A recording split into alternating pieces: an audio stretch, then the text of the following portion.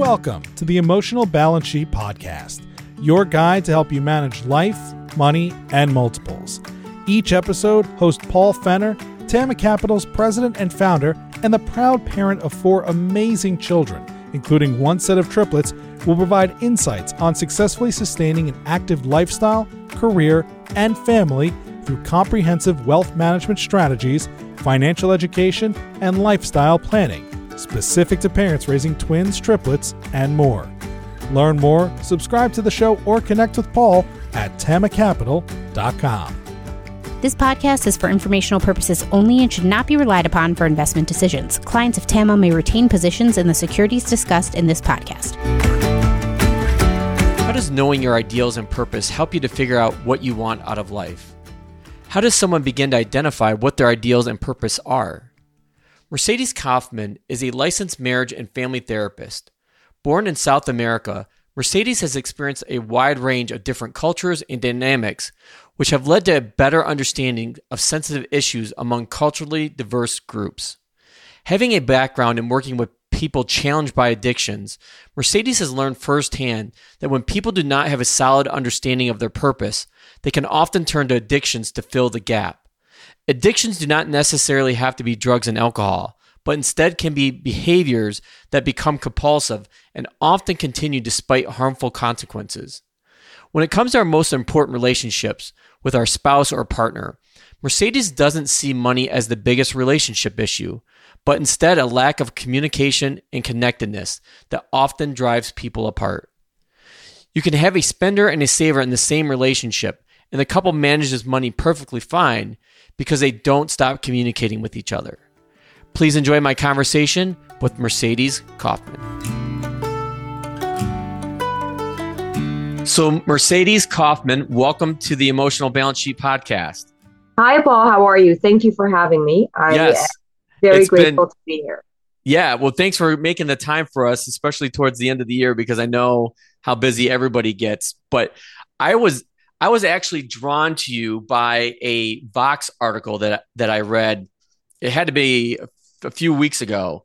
And it was, the title of it was, and I'll put this in our show notes, was How to Figure Out What You Want Out of Life. And I think that goes hand in hand with the work that I do as a financial advisor that most people don't think about. I think when most people think of a financial advisor, they think of money and spreadsheets and things like that. And I was just talking to a previous guest, Dr. Morgan Levy, about the same topic.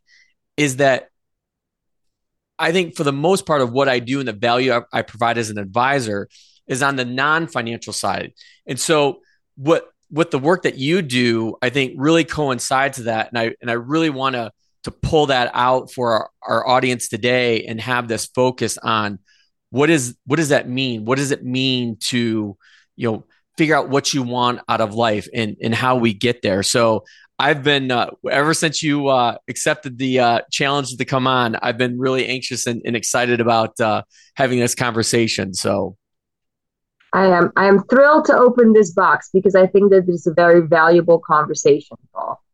So I think the probably the best place to start, Mercedes, is for you to walk our audience through who you are, your background, and how you came into the field of therapy. Well, my name is Mercedes Kaufman. I was born in South America. So I came to, I would say, America in 98. I went to school. My initial passion was for fashion. I wanted to become a fashion designer. I am a very creative person, but I noticed that this is kind of really where my purpose kicked in, is that when I had the choice in undergrad to choose between fashion design and psychology, I deliberated and decided that I could teach myself how to make clothes, but I could not teach myself psychology. And I've always been intrigued by how the mind works. I've always been intrigued about why some couples stayed together and some didn't. And at that time, I was 17, 18, and my parents were divorced. And I was just always very curious about what makes a marriage work and what doesn't make others work. So that's when I first made the step into psychology in undergrad. And I am very grateful that it was the right choice, because I have not yet doubted that decision since I started that journey in undergrad. It's a very intricate, complex field, but I'm very biased, I assume, but it's a very relatable field. You don't leave any class confused about how to apply that to the human condition. It's things you could apply to yourself and family members and to partners and the world. And so I've always found such fulfillment about studying about the mind and the psychology. Then I went to grad school, where I chose the track of marriage and family therapy. So clinical marriage and family therapy. My license is in clinical psychology with the specialty of marriage and family therapy, which means working with individuals, but also couples and families. And I think that was another, when I got into your bio, why I wanted to have you on, because I think most of my audience can relate to that, because most of us are parents or in some kind of relationship. Mm-hmm. And it's the one thing that, I struggle with personally. I know a lot of my families that I work with do as well.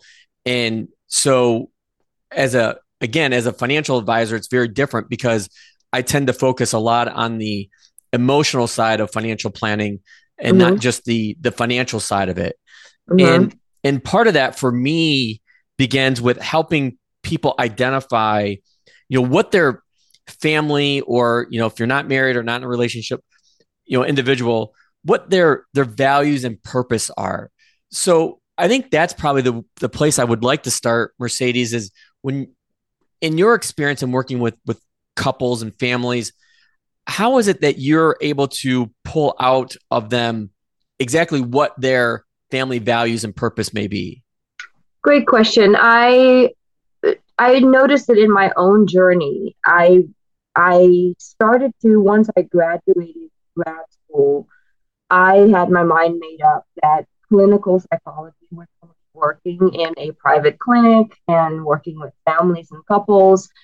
And then I had to do an internship. And the only internship that was available was at a drug rehabilitation center. And I needed my hours in order to graduate grad school. And so I took on the internship. And that's where I found my purpose and expertise, which is not just in couples and family therapy, but I spent 5+ years in the drug rehabilitation center working with families and individuals who have experienced struggles with alcoholism or drug abuse. And a lot of my work was not only to uncover trauma and to help people heal from the trauma, but it also helped them find a purpose outside of using, outside of drinking. A lot of people, when they don't know what their purpose is, when they don't feel significant to the world, that's where a lot of addictions develop. And I think that the pandemic really set off a spiral of addictions rising, depressions rising, which made people want to use and drink more. A lot of relapses were occurring, because purpose and significance is one of the most important things for people to be fulfilled and be happy in life. And so once I left the treatment center, I found out it was my time to start my own private practice, which is what I've now had for over 5 years. So a total of 12 years as a therapist. But I've seen a lot of people struggle with purpose. I've seen a lot of people not know what it is they want, because we all grow up with parents telling us what the right field is to enter based on what is most financially stable. And we don't tap into what we're naturally good at. We don't tap into what we're naturally enjoying doing. And I think that's in between what you're naturally good at versus where the universe leads you is your purpose. I think that sweet spot is in between those two. What are you naturally good at? What have you always enjoyed doing since childhood? Because that's our most authentic version, and where does the universe lead you? And then marry those two together, and I believe find the purpose that way. Not by what people tell you, not by what's popular on social media, not by what makes the most money and the best cars, but follow what you're naturally good at, because that is longevity and fulfillment.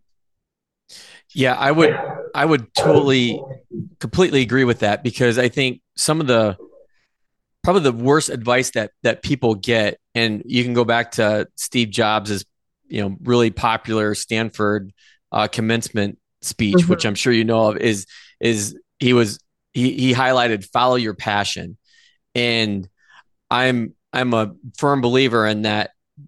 I don't think that's the direction to go.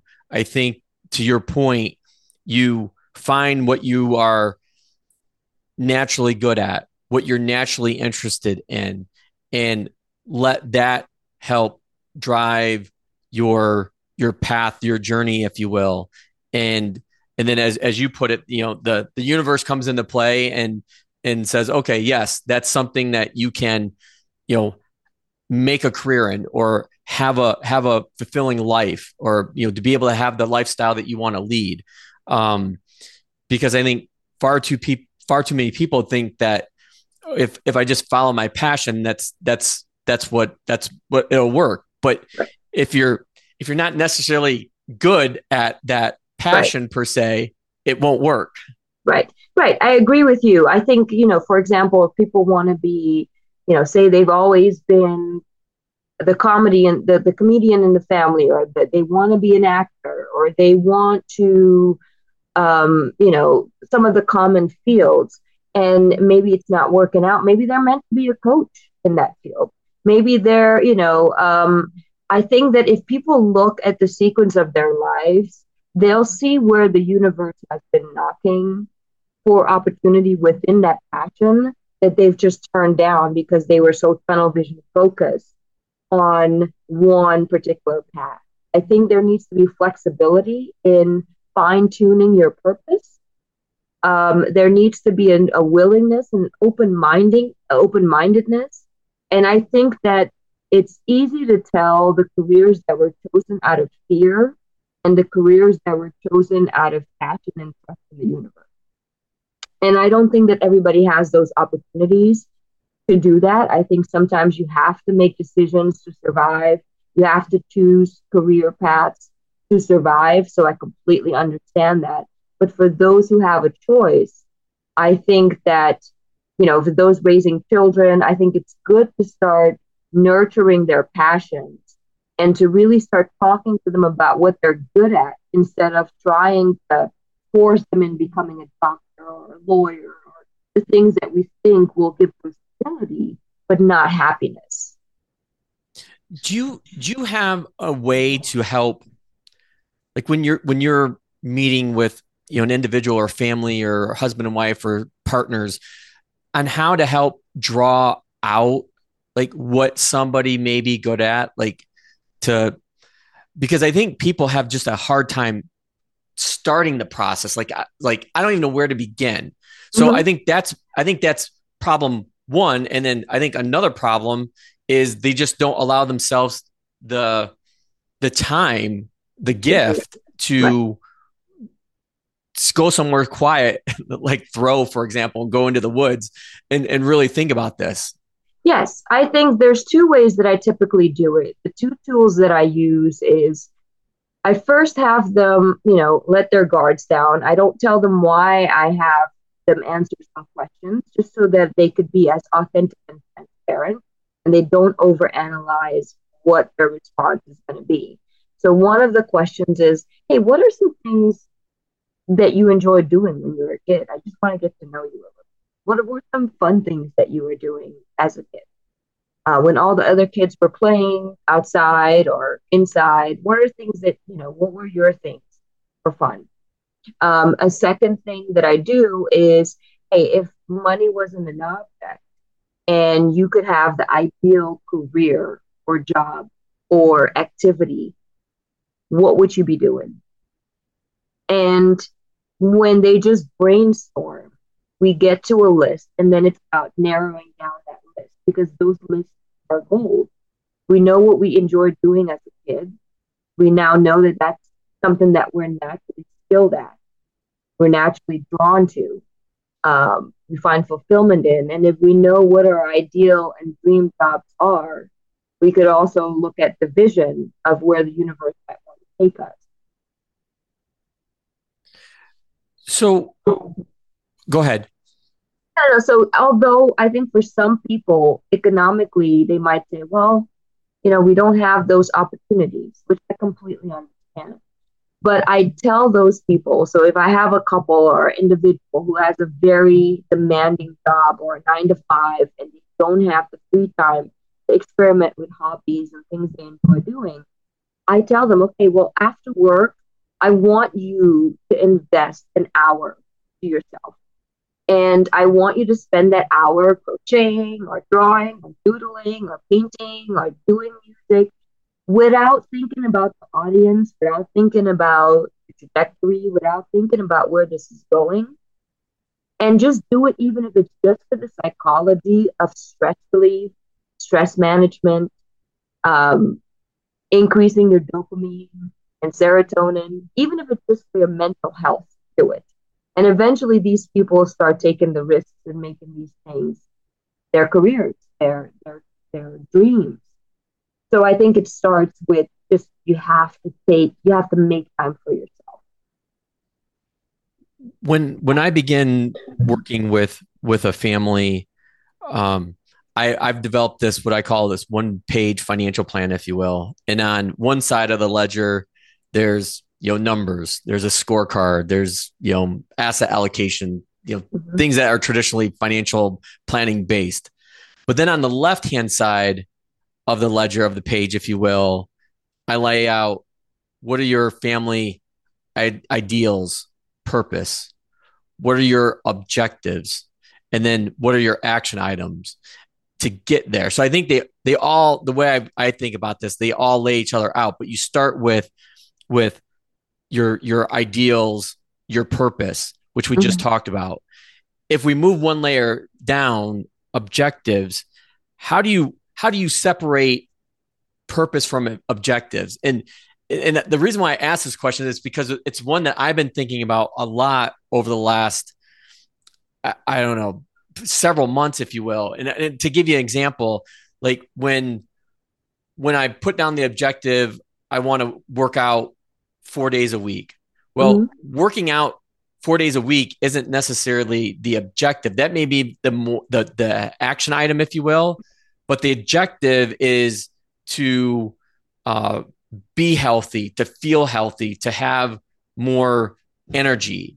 And I think people get sometimes those things confused between the objective and then the action item. Do I have that right? Yes, absolutely. I think a lot of my clients, if there's a uncertainty or ambiguity about what to do or depression starts setting in, I think that what I have them do is, I always say, the more detailed your goals, the better the chance of succeeding.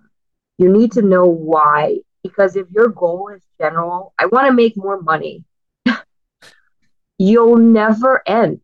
You will spin your wheels and you'll always feel like the goal is you'll always need to make more money because the brain hears you. If you say, I want to make more money, your brain goes, then we're not stopping, because you're always going to be capable of making more money. But if your goal is, I want to make money to be able to have a stable home, to have a good career, and to have the freedom to do what I need to do, and now we get into detail. Same thing with weight loss. If I have clients that are like, oh, I want to lose weight, this is too much. Well, get specific. Okay, I want to lose 10 pounds. Okay, what days are we going to do it? 3 days a week. Okay, what time? Those 3 days a week. Because your body and your brain hears what you say and the goals you set for it, and they will follow the lead of that. So I think that it comes down to the objectives that we have are usually very broad because we don't spend enough time with ourselves to find out what exactly are we after. When will we know when to stop? We don't just go to the casino to win. When will you stop? Otherwise, you'll be those people who have lost everything in the casino. So we have to know when to, we're gambling with our time. A lot of people become money hungry and their families are broken. There's depression that sets in. Their wife is unhappy or their husband's unhappy. Their children never get to see their parents because money becomes everything. So you have to know your brake pedal, and you have to know when to push it. I'm like frantically writing down notes, which obviously the listenership can't see. So, man, there's a lot to unpack there, because when I started getting into this field of being a financial advisor, that was one of the things that really intrigued me and pushed me to want to go a different direction, because I could see where even if you're saving for retirement, it's such a ambiguous goal. Like, and it's a long one too. It's not like it's a 2, 3, 5, 10 year. Emily, you're usually saving for 30 plus years for retirement. And what I often struggled with, or was actually quite concerned about, was not having enough structure, to your point, around that objective. And I think that the most successful families I've worked with, the reason why they're successful is that they can paint that picture like a Picasso. They know what they have clearly articulated ideals and purpose, and then are supportive by a very detailed objective. And then from there, we basically identify, okay, well, these are the gaps we have, and those gaps then become action items. Yes. Yes, I agree with you. I think another tool, Paul, that is really good that goes hand in hand with that is Tony Robbins does the 6 basic human needs. I don't know if you're familiar with them. I'm not. So the 6 basic human needs are certainty, uncertainty, significance, love and connection, contribution, and growth. And he uses it a lot with businesses and how to make people be fulfilled in what they do.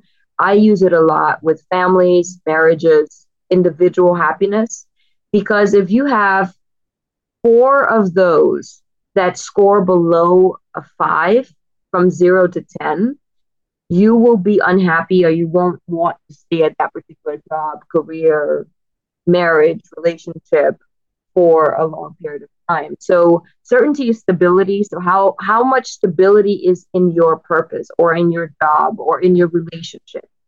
How consistent is it? We all need consistency in our lives, right? Even if you want to be a flight attendant, you need to know that there's stability and I'm going to get paid. I have security. And then uncertainty kind of really goes back to, you need fun in your life. A lot of people, when they get so stuck on their goal, uncertainty is the first thing that leaves. A lot of successful business people, they lose fun. They lose spontaneity. There is no, let's go for dinner, put on a nice dress or put on a nice suit, let's go out tonight. We didn't plan it, let's just take a vacation. And that is really the spark and fun in life.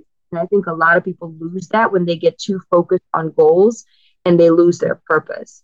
And then significance is the one that I referred to earlier, is another very important one. You have to feel like you're making a difference in what you do.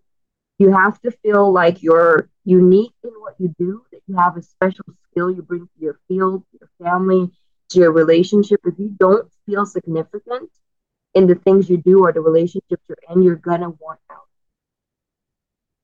Loving connection and the others are pretty self-explanatory, but it just goes to a good map for people to see where they need to do some self-exploration, and to really see what keeps us in the jobs and the things that we do to find fulfillment.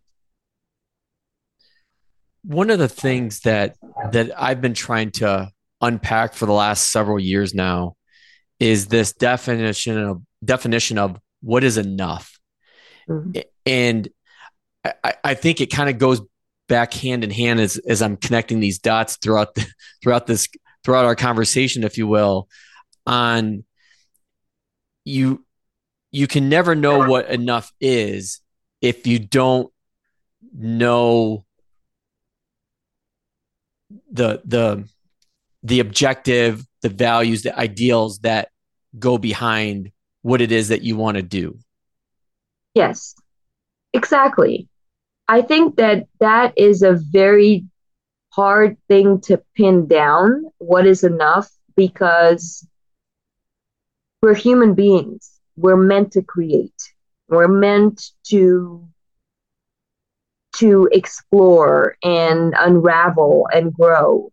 And growth means that there's a need for more, right? So I think that when is it enough is a very loaded question, in that it's not very easy to answer, because a lot of people they're so hooked on certainty that they want a solution. They come to therapy sometimes saying, okay, so how do I fix that? And it's like, well, it's not, there's no equation. I'm not going to give you a prescription for, do this, and then you'll get this result, right? It's experiential. So I think it's the same with what is enough is we need to always balance our scales. We can't just keep speeding towards an equation. You need to always go, am I balanced today? Am I doing a little too much shopping right now? Am I doing a little too much thinking right now? We have to always check in with ourselves, because we will naturally want to keep getting more. And especially nowadays in society, it's more is better. Who has the most of everything instead of less is better? Going back to how do you find yourself to be enough without all of those external things? So that's why I think it's a tough question, because I am aware that we're still growing, and therefore we're going to need more. We're going to need to create more to match the growth that we've experienced. But at the same time, we also need to know when to kind of the brake pedal I was talking about. We need to know when to say, okay, this is what I initially wanted. Now I need to enjoy it. And to me personally, that is the hardest part, Mercedes, that to stop I have this phrase, like, when do I stop the goalpost from moving? Because to your point, we always want to grow, but when do we get to the point where, okay, I hit my goal, and then it's like, okay, what's next? And I think of this this poem, actually. Hold on, I'm gonna grab it real quick. Mm-hmm.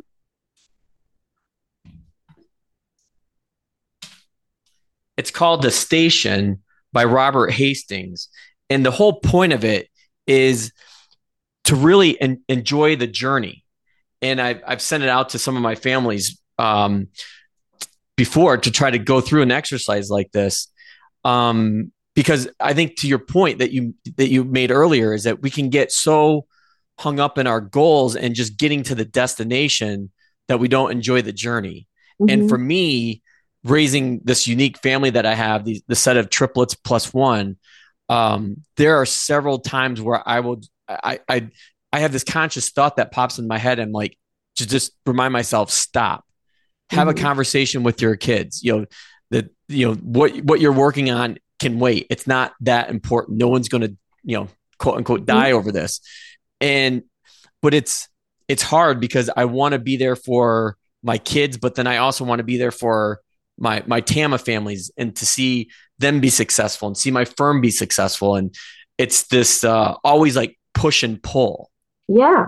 Yeah. I mean, I think that you are experiencing what most people experience. I think the way that I would frame that psychologically for people to do their own self-reflections is that this is where my background in addiction really comes into play, is that we've become addicted to the goal, that our brain needs that dopamine constantly. We constantly need the dopamine of succeeding, the dopamine of, another goal that we could check off the list. And that actually could become an addiction. Addiction isn't just substance related. So, the idea of, okay, I need to stay busy goes back to the fear of something else, the fear of not having money, the fear of your children, not having stability or security. And the biggest problem with, I think, one of the Zen Buddhists said is we think we have time. Our biggest problem is we think we have time. We think that we have time to, another goalpost move, and then I'll come talk to my another million, and then I'll go spend time. Who's to say we'll make it tomorrow? And I think people forget that because they're so on the rat race of their addiction to just succeed. And it's driven by fear. It's driven by fear of lack. It's driven by the fear of unknown. It's driven by the fear of not being good enough, or the fear of not pleasing their parents even long after they've passed. And so that's where I have people challenge themselves to sit still and go, wait a minute, I need balance in my day every single day. Every single day, Paul, you need to have carved out time for you, just by yourself, not as father, not as business owner, not as husband. Every single day you need to have time as a father. Every single day you need to have time as a business owner. And I give people a pie chart and I say, every time you need to look at your pie chart and it needs to be somewhat balanced. Most people pie charts is majority work and everything else gets leftovers, and personal is the smallest thing on the pie chart. And we wonder why mental health is so terrible right now. I had this big smile that I'm sure that you could see, because we could see each other. Is I use that analogy all the time from a financial planning context, where I'll draw a big circle and start slicing up with pies, because everybody, you can't have priority 1A, 1B, 1C, 1D. And my goal is to help force people to figure out, again, what it is that's most important. Mm-hmm. Is saving more for your kids' college rather than retirement, versus, a vacation home versus, emergency fund better. Well, like what allows you to sleep best at night, what I try to do is take the financial equation out of the equation, where if you could do one thing, this is what it would be. If you could do another thing, this is what it would be, and kind of rank order, and those are the slices of pie. Yeah, so, I love that. I love that you do it also, because it gives people a really good visual, and I think a lot of people get hung up on what it should look like versus how to just explore again. I think we've lost art of exploring and resourcefulness. A lot of people will go, well, we don't have money for date night. Who's to say that date night needs to be at a restaurant? Date night could be a blanket on the living room floor with popcorn. Romance and connection or family time doesn't have to cost a penny. I just think people lost that creative inner child fun resourcefulness that we once had, because we think it needs to look like Hawaii and the family vacation needs to be in France because last year it was somewhere in Dubai. Well, no, right now, if we can't afford that, then we need to do small things every single day, because if we don't, we're not breathing oxygen into our relationship or in our own happiness. And that needs to happen every single day. I could continue on this conversation for more than an hour. But I think that's kind of a natural way to pivot into the last topic I really wanted to cover with you, which is I think right in your wheelhouse. And I can already know from this conversation, there's going to be more to come, Mercedes. So I'm already looking forward to having you back on. But you deal a lot with family, and you actually kind of led off with this, is what makes a marriage work and what doesn't. And there are numbers that I look at all the time, and they are unfortunately divorce rates for parents of multiples, because I fit squarely in that circle. I look at the ever increasing divorce rate for couples that are, starting to get in their mid to late 50s. Like most people don't realize that, that's one of the highest increasing divorce rates in the US anyways. And because I have people all over the age spectrum. I have people my age, I have people younger, I have people older. And the topic of relationships, especially around money, can get obviously pretty tricky. And it's often said that one of the largest contributors to divorce is money. How, in your personal practice, like how true is that? Do you see that in and out of the people that you see and work with?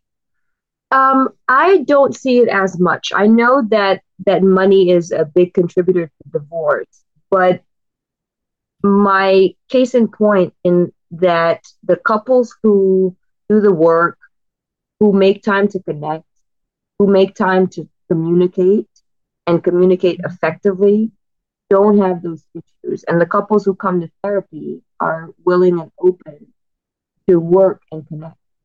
So although they may have been on the brink of divorce, there's an openness and a willingness to reconnect again. So I don't see it as much with my couples as you would think. My couples come to me for other things. I would say that the biggest reason that finances are an issue and a contributor to a divorce is that couples stop communicating with each other. Finances don't become a deal breaker until it's reached a certain level where it's just unbearable. It has to get to that point first. So there's a lot of missed opportunities where partners or parents haven't talked to each other about financial concerns and worries because the kids are too demanding or work is too stressful. And so you stop connecting with your partner. And that's what the issue, not the finances. Anybody could heal from financial issues. Any couple could recover from it if they're a good team. I just think that if you're not a good team, then anything almost becomes a deal breaker. And I think that's the issue. We look at it as, oh, it's finances. I don't think it's finances. I think that people stop connecting with their partner and everything else, they become a sort of survivalist. It's all about survival. And when that happens, you're not connecting anymore. You're not communicating anymore. And then by the time problems come to light, they're almost too far gone. That is extremely insightful. At least from my perspective, I'm sure a lot of other people listening would find that as well, because I think you can, in any relationship, whether you're married or not, and I see this often, is that you have a saver on one side and a spender on the other. Well, I've seen, I work and I know couples that fit that, paradigm to a T, if you will, but yet they don't have any issues with money. Mm-hmm. And why is that? Well, I think you just answered that question for me that I kind of always wondered about, because they communicate with each other. They have a strong connection. And I think some of the maybe the underlying fears that people have, even in a close relationship, such as a husband or wife or partners or whatever it may be, have this fear of like speaking up, like they're going to potentially hurt the other person's feelings, but I guess in a way that could be like extremely detrimental to the relationship, even though, talking this through with you right now, it's just the opposite. By not saying anything, by kind of burying it under the mattress, if you will, it just builds Absolutely. in a negative way. Yeah, absolutely. I think that I always tell people, if something is concerning your partner or your partner has a part in what you're concerned about, they have the right to know about it. It's not fair for you to keep that to yourself. Even if it's under the guise of, I don't want to hurt her feelings or I don't want to hurt his feelings. you're sabotaging the happiness and the longevity of your relationship when you start determining what is right for them to hear and what is not right for them. It's not what we say, it's how we say it. You could be very nice in your delivery and say, hey, honey, we got to cut down on spending because remember, we want this and we want that and we want long-term success. And right now we can't afford that. But let's be resourceful and have popcorn on the room couch tonight, So there's ways to, I always say, sandwich method. Start with something nice, then have the meat and potatoes in between. What is the constructive things you need to say to your partner? And then end with, but you know what? We're going to make it better by doing this. A lot of people just hand out complaints and restrictions, and then our partners get defensive. But if you sandwich it between two loving statements and two alternatives that are a good alternatives for what you're telling them to change, the way that the person receives your message is much more effectively. So I think that keeping things, suppressing the truth and suppressing authenticity in a relationship is never healthy. It never leads to anything good. So I have a feeling I know the answer to this question, but I want to ask it anyways. What do you, in all your years of experience and working with couples and marriages and partners, what is the silver bullet? Like, what is the one thing that you see in really successful marriages? The thing that I see that makes a relationship work, whether they're very different or have different values or goals, is that they have a willingness to learn. They're not know-it-alls. And they are open-minded and accepting of their partner's differences. They don't want to change the partner to become more like them. They see the differences in their partner as an asset to the team and the marriage, and not as a deal breaker. So I think those are the things that I see in every successful relationship is open-mindedness to accept the differences in our partners and a willingness to keep learning in ways that we can improve ourselves in our relationship. I could probably go on for another 30 minutes and unpack that some more. But I know I only have you for a finite period of time, which again goes back to what I said earlier. Like I'm quite sure that we'll have to have you back on in the new year for sure. So let me ask this. So Mercedes, where can people find your work in what you do? So I am on social media. I am on Instagram under Mercedes Kaufman Therapy. So that is MERCEDESCOFFMAN. A lot of people think Kaufman. Some Kaufmans are with a KAU, but mine is COF as in Frank. So Mercedes Kaufman Therapy on Instagram. That's mainly where I am. As far as for my clients or potential clients, I'm on psychology.com, where you could find any mental health professional within your state by just simply entering the code. So that's a fantastic resource for any of you who are looking to start your own journey in exploring yourself or your relationship. Just go to psychologytoday.com and then just put in your SIP and it'll give you all the professionals in your neighborhood, or you could just put my name in the search box and you'll find me on there. Okay. We'll I'll make sure that we have links to those in our show notes. So I just wanted to make sure that people, because you're a tremendous resource. You do a lot of giving back and work and writings and articles. So I just wanted to make sure that people knew the right place to find you. Thank you. So let me bring our conversation, this first one at least, to a close and ask. I know that you don't have any kids, but I know that you are a animal lover, whether it's dogs, cats, even squirrels, you told me. So what is the best thing about being a pet owner, if you will? I think that my husband and I chose not to have children. It just, we've flirted with ideas of, I've been married 13 years, so we flirted with the idea of children on and off.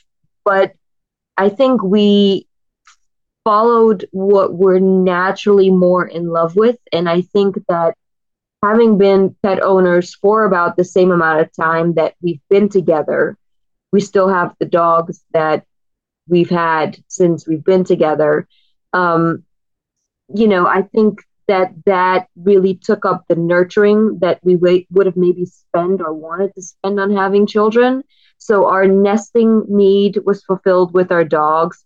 But also, I think we naturally are more drawn to, we're suckers for, poor little squirrel outside. Nobody fed the squirrel, or this poor dog in the shelter needs a home, and I think because we know that we have such a deep love for saving animals, we realize that, if that's not the feeling towards children, I think animals, they just have such an unconditional love and need and gratitude that I just think we never changed direction since we've been on that road, and it's fulfilling. Now I have 3 crows who come every day for lunch and they get fed. I have 3 squirrels, a new baby, third one that I started feeding. We have fish. We do have this raccoons who I put water out to sometimes. So we definitely have, a whole dump here on my property.